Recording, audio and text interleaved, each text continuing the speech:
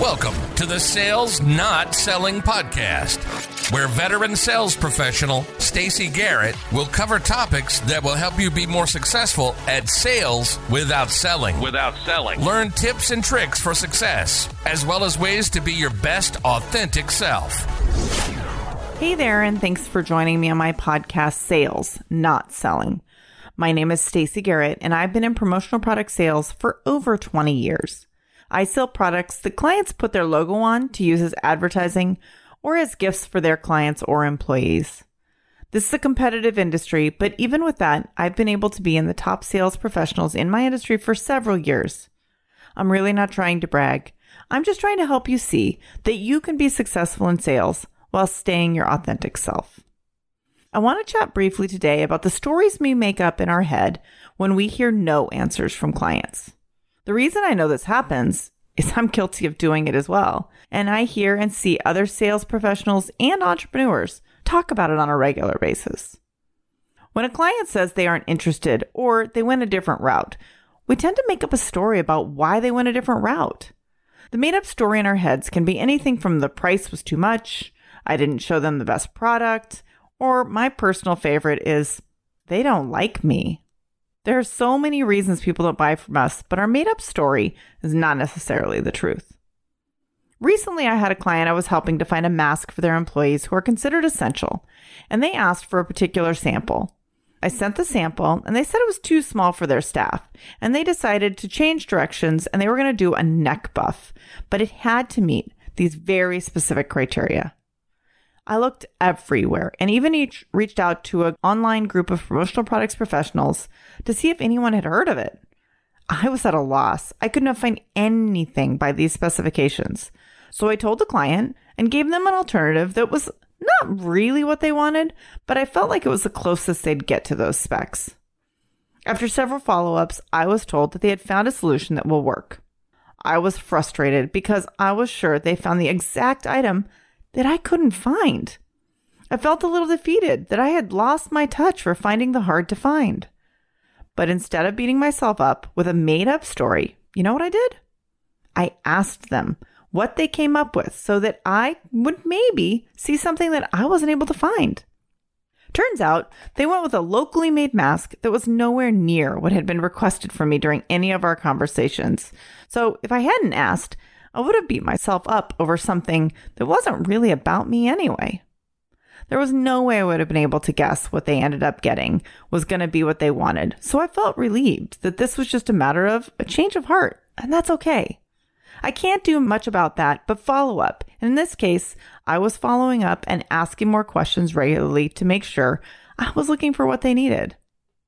Another common leap made by sales professionals and even entrepreneur friends of mine is that people don't buy from them because of price, because their price is too high. Well, I think that is sometimes the actual reason someone doesn't use you. It definitely isn't always. If you showed value for what you were offering, it's often less about the price as much as it is about the value of the product or service. I always try to ask my clients what their budget or expectations are on price, so that I'm showing items that will meet that criteria to try and help take that objection off the table. I have found in my business there's always someone that is willing to do what they think I'm doing, but for cheaper. But in the end, there's value in knowing that things will be done on time, communication will be thorough, and the product will look fabulous. Or if for some terrible reason it isn't fabulous, they know I will be handling it immediately. That's really hard to put a price on. But having things messed up or not knowing what is going on is frustrating for a consumer, and that's where the value lies. Several years ago, I had a client ask me for a specific Moleskine brand journal. They were very specific about what they wanted, and I was happy to help. I got them the information and a mock-up of how it would look, and then after a few times of following up, I found out they went with a cheaper option, not a Moleskine at all. The only reason I found out about what they did is because I asked. If you haven't listened to my podcast called What If They Say Yes, you should check it out after this. The worst that can happen by asking why they didn't go with my option is they don't answer, or I hear something I don't want to. But the story I make up about why is far worse than the truth can be. In this situation, I could have done more, I think. I could have also shown them one of my favorite knockoff Moleskine type journals that's about half the price. And that way, they knew that I could do the higher end, but that I'm watching out for them. And if they want to save money, I can help with that also. Lesson learned. And now I think about when I'm offering something that's a little higher end to a customer.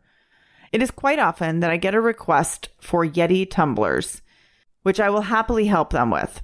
But I want to make sure that they have other options just in case they really mean Yeti in a generic term, or just in case the previous example happens and someone shows them an option for about half the price. About 6 years ago, I lost the largest customer I had ever had.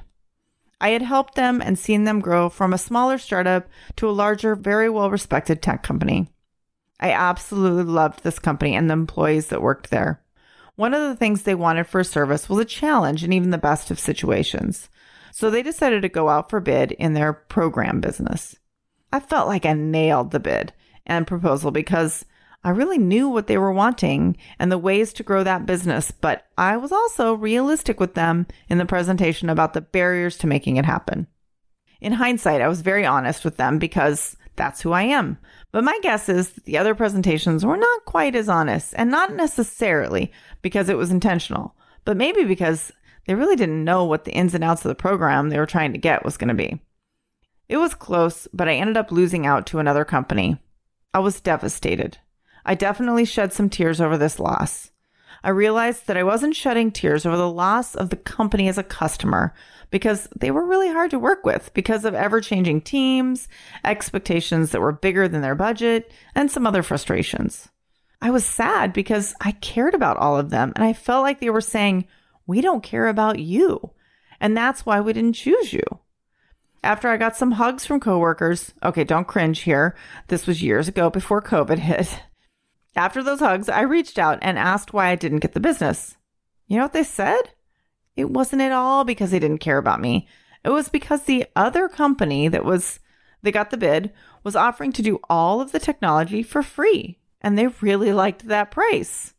So it was about price in this situation, and I'm not willing to do it for free. So I guess I wouldn't change anything about that. The client ended up switching again about 2 years later, and my guess is that it's hard to do something for free and still give the high level of service that the customer expected. It's okay if you're making up stories about why you don't get certain business, as long as you don't want to use that information to improve. For me, I tend to assume the reasons are related to things I see as potential weaknesses. But for some people, they may say that they didn't use me because they didn't know what they were doing, or somehow put the blame outwardly. I don't think either is healthy, and personally feel like the truth very much helps you be better at selling and helps you stop making up stories that maybe aren't accurate. I've definitely not purchased from someone because I didn't like them, but that is if all things are equal. I've also not purchased because I didn't think the price was what it needed to be based on the budget. But these situations vary as much as the products I'm buying. The moral of the story is, don't make up a story. Just ask. You never know. You might learn something by asking. I appreciate you joining me. I hope this podcast was interesting. Let's connect. You can find me on LinkedIn as Stacy Garrett 29. That's StacyGarrett, the number 29. Or on my podcast page on LinkedIn and Facebook by looking up Sales, Not Selling. Hey, don't forget to press the subscribe button to get this podcast direct to your podcast listening device as new episodes are created. I'm always open to suggestions and discussions about the podcast or other topics you want to explore here. Have a wonderful day and keep on being the best you.